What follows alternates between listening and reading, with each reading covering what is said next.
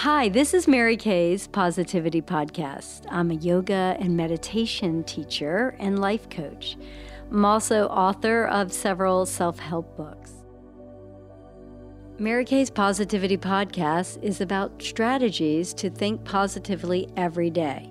We will cover relationships, positive energy, the power of attraction, and how to mindfully experience each day so that you can become your best self. Today, my guest is Julie Nicoletti, and she is a nationally recognized sports nutritionist and team nutritionist for the Boston Bruins. She founded Kinetic Fuel, a performance-based nutrition company which is focused on athletic performance, all levels from high school to collegiate to professional athletes. She's all about wellness and nutrition and really helped my own collegiate athletes for very different reasons. So thank you, Julie, for coming on today.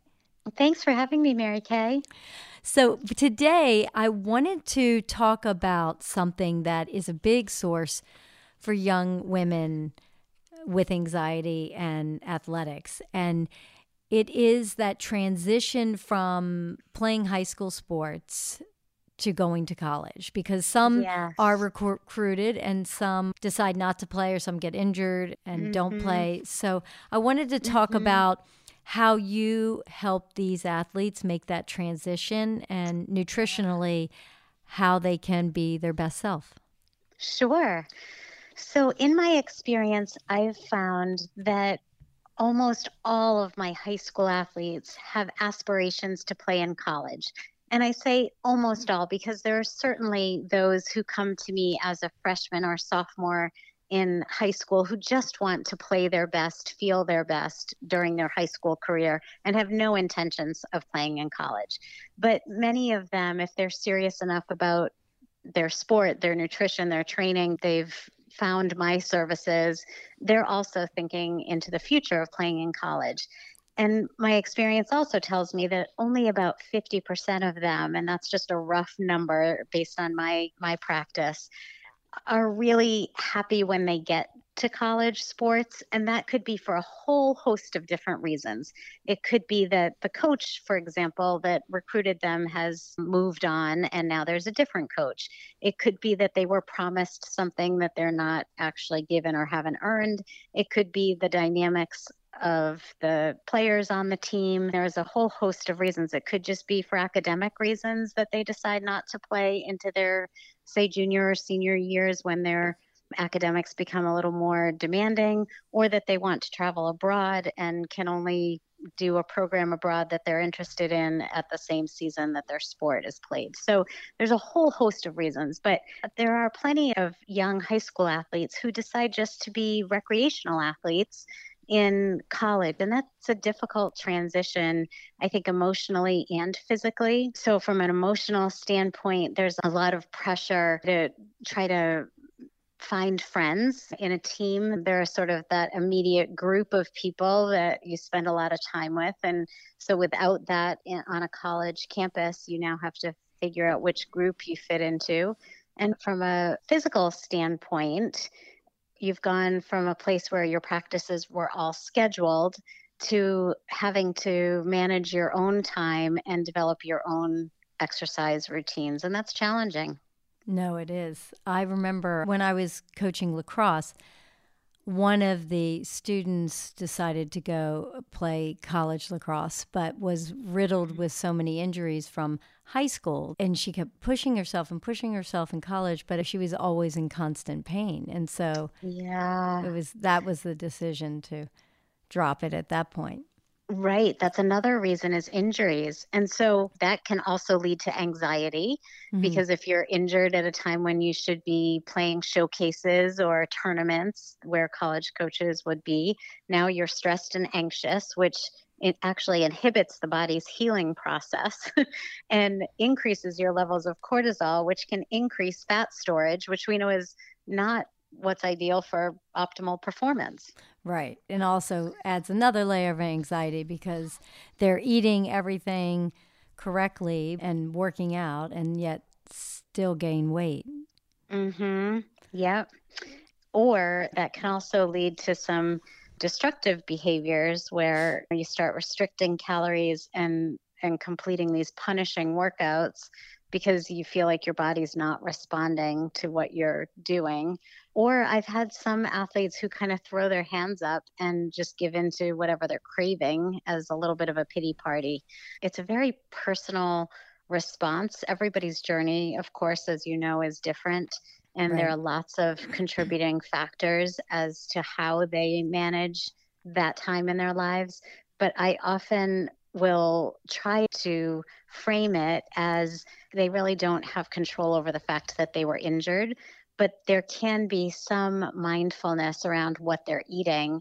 And that can contribute to their healing and that can get them on the field faster. So rather than the athlete that throws their hands up and says, well, I'm just going to eat whatever I want anyway, I'm not playing or I'm not competing, a more positive thought process would be, I'm going to eat all of the right things to give my body the nutrients it needs in order to heal as quickly as possible so that I can recover and get back to play. So what would be an ideal day of nutrition for an athlete that's trying to Yeah. heal? So that's really interesting. Rather than trying to lay out an ideal or perfect day, because oftentimes that is a challenge. You may wake up and we hear it so many times where you start the morning off great and then something throws you off or whatever. But there are some foods that are essential for healing. So maybe we could focus on that. So, for example, vitamin E is essential for tissue healing. And vitamin E can be found in high concentration of walnuts. But if you ask high school athletes often, what are you having for a snack? More than likely, they're going to tell you that they're eating almonds.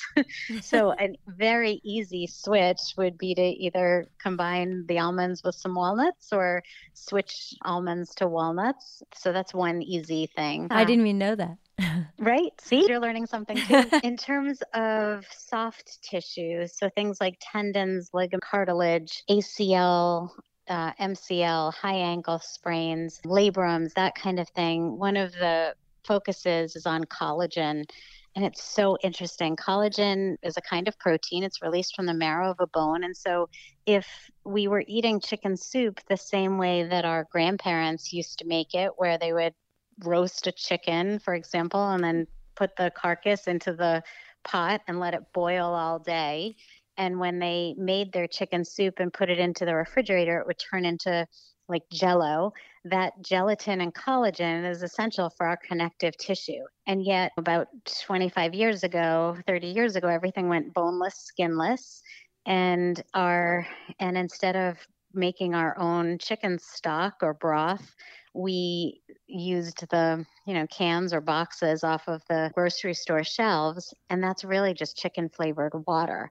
And so we're lacking that really important nutrient, and that's when we started to see the rate of ACL tears go up so dramatically. Oh, see, I always thought that was because they were playing multiple sports. That's a factor for sure. Yeah. It's not just all nutritionally based, but there is a direct correlation between the lack of collagen in our diets and this rate of increase. It makes so much sense, right? Yeah. And so that's why we're seeing bone broth sold now. Right, exactly. Okay. Exactly. So you can get collagen from going back to the old-fashioned way of making chicken soup or even beef stock. You can eat meat on a bone, chicken thighs or chicken drumsticks are coming back, or roast an entire chicken or eat a pork chop on a bone or something like that. Or you can drink bone broth. Actually, some of the Bruins drink it like a tea because it also contains some amino acids that help with sleep.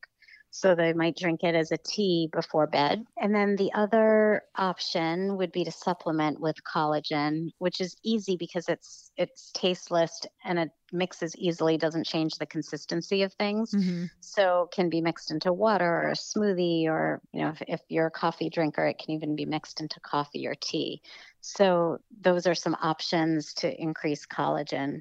And that's really important for connective tissue. And then, of course, for bone growth, if you've got a stress fracture or have broken something, we're looking for vitamin D and calcium, some boron. So there are specifics there. Vitamin C is found in strawberries, for example. It's found in spinach and kiwi and citrus fruits.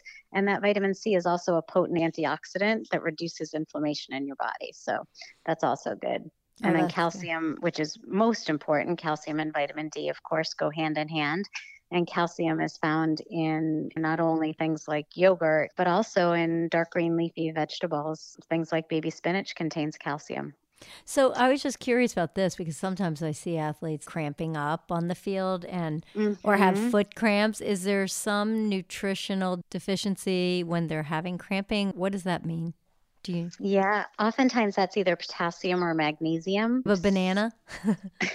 Yep, the old-fashioned bananas work oftentimes. Yep. It also could be an imbalance of electrolytes. So potassium and magnesium are part of the electrolyte family that's lost when athletes sweat. So if they're sweating for 60 minutes or more and then have practice the next day or are starting their season and have double practices, double sessions, it's really important to replenish electrolytes. And I typically would recommend something like a Nuun tablet, Nuun, because that's just an electrolyte replacement versus something that's got artificial colors and sweeteners like Gatorade. Oh, yes. So you're anti Gatorade. Um, in many cases, yes. Yes, no, I am It, too. So with athletes, when they're making that transition to college and they no longer have that exercise plan and they're in a situation where the drinking starts and you're eating at the cafeteria, what are things that they should really try to avoid that can uh, really do more damage yes. than good? So college, I think, is a perfect storm for weight gain. The freshman 15 is real because there are so many contributing factors. So you mentioned a couple of them already, alcohol and dining hall food. There's also increased stress and decreased sleep and increased late night eating. Right. So it's like a perfect storm of this period in their lives where it's really challenging. So That sugar is the primary, and that would be the main food that I would recommend them trying to reduce or eliminate added sugar. So, especially. And within that family, the added sugar obviously would come from candy and baked goods, dessert at the dining hall, the frozen yogurt machines, juice that's available all the time, putting sugar in their coffees or ordering designer coffees at Starbucks that are full of sugar. Those would be the easiest things to try to eliminate. And then beyond that, it would be the processed starches.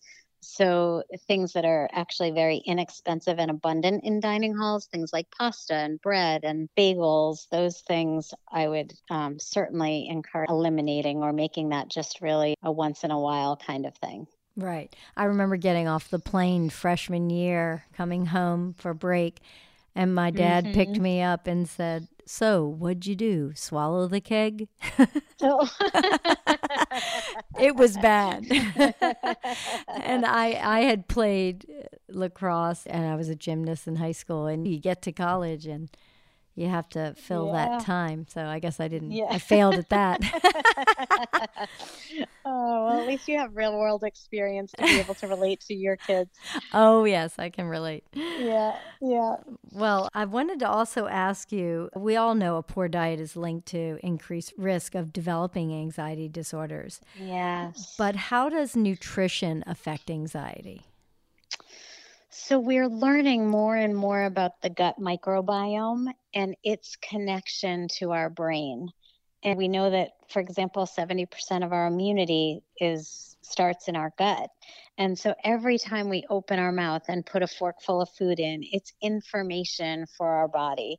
It's information for our mental health, our physical well-being, not only things like performance, but really overall health, wellness, and happiness. So I think there are foods that directly can increase levels of anxiety, things like sugar, but there are also a tremendous amount of anxiety, not from a diagnosable standpoint, but more from an emotional feeling standpoint. There's so much anxiety about what people should or feel like they should eat that they actually don't enjoy what they do eat.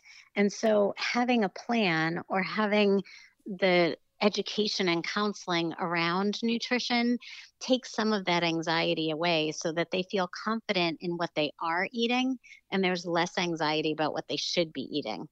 So, The other okay. piece in college that I find is that there's a lot of self experimentation and a lot of, because people are living in close quarters, if one person or one teammate even is doing something, it oftentimes spills over into friends or other teammates. So if you might be trying keto or paleo or being a vegetarian, it's likely that your friends are also going to try that. So that's a good thing. It could be, but it may not be. It may be right for them and not right for you. And so they may have good results and you may feel awful. And then there's a level of anxiety around that as well. When my daughter was an athlete and gaining unexplained weight, when she was eating well and exercising well, she had met with someone that suggested a keto diet, and that wasn't the answer. And it really came down to lack of sleep when she started to, because she was always healthy. She was very social and loved staying up late, and you're scrolling through your phone or whatever you're doing. But when she really committed to getting sleep, that's when she saw the weight leaving. Yes, sleep is vitally important and undervalued. Yes. Yes. I mean, I didn't realize it because I thought, oh, she can handle a lot. She can go to bed at 1 or 2 and she's got high energy. She can handle all this. And nobody can handle that. No, it takes a toll. We know on your adrenal glands and your cortisol, and your hormones are all interrelated. And the other factor, we could have a whole nother podcast on hormones and things like that. But the other factor is that many collegiate or high school women are on birth control pills, which further complicates the situation. Very much so. Yes, I've known multiple people that it destroyed either their gut health or caused different reactions like PCOS because of the pill. And so you're right. Yeah, there's a lot there. Well, I really appreciate your time today, and I was hoping you could share how our listeners could reach you if they had other questions. Sure. Thank you so much for having me, Mary Kay. I know we could go on for hours, but I appreciate the fact that I felt like we covered a lot of ground in a short period of time. My website is kineticfuel.net. So that's KINETICFUEL, kineticfuel.net. My phone number is 617-921-4237. And my email is julie@kineticfuel.net. I have an office in Westwood, Massachusetts. So if people are local or even not local, I work with clients all over the country. So we'll just do things via FaceTime if we're not able to meet in person, but happy to entertain questions or work with clients to provide nutrition education and counseling that's specific to their goals. Yes. Thanks so much. I really appreciate your time. Thanks, Mary Kay. Be well. Slowly find a comfortable seat, or you can lay flat on your back for a short meditation. Relax the muscles in your face, your eyes soften, cheeks, space between your brow. The back of your head presses into the earth or a pillow. And just be open to receiving as you relax deeper and deeper. Take a deep breath in, allowing the rise and fall of your chest. And then exhale, letting go of tensions, worry, fear. If the mind wanders, just refocus on your breath and my words. Open it up to receive positive energy so that you can expand your energy and affect people positively. The movement should be relaxing and soothing, and all the sensations pleasant. Sometimes we feel flexible and stable, mindfully present, calm, alert. and a sense of well-being arises. This mindful awareness helps us appreciate this calm stillness that we're feeling right now. Notice the sense of taste in the mouth, inner and outer cheeks, and then just relax the entire face, the neck, shoulders, both arms feel loose and heavy. Hips relax, just sinking deeper and deeper into a calm state of bliss and relaxation. Inhale, filling yourself up with all that beautiful energy all around you. And then exhale, consciously relax the muscles. Inhale, allow the breath to move like a wave, back up over the shoulders and head and face, allowing the entire body to relax. And then exhale, allowing the wave to fall down the back, down the body.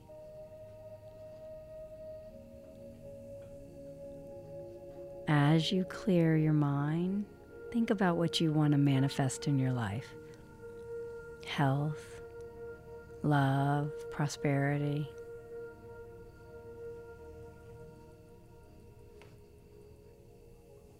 Relaxing the legs.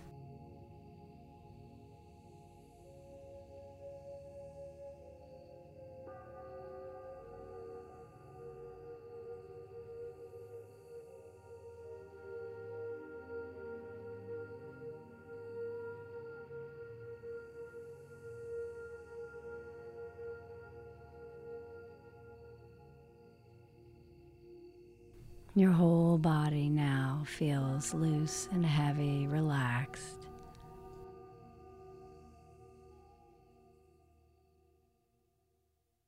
Your whole body feels relaxed.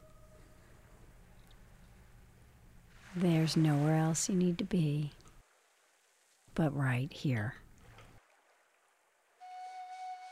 As you go through your week, mindfully choose what you want to eat so that it helps your anxiety dissipate. And mindfully eat the foods that will nourish your body and soul. Thanks for joining us today. Be sure to subscribe to Mary Kay's Positivity Podcast, and I hope you'll join us again soon. Namaste.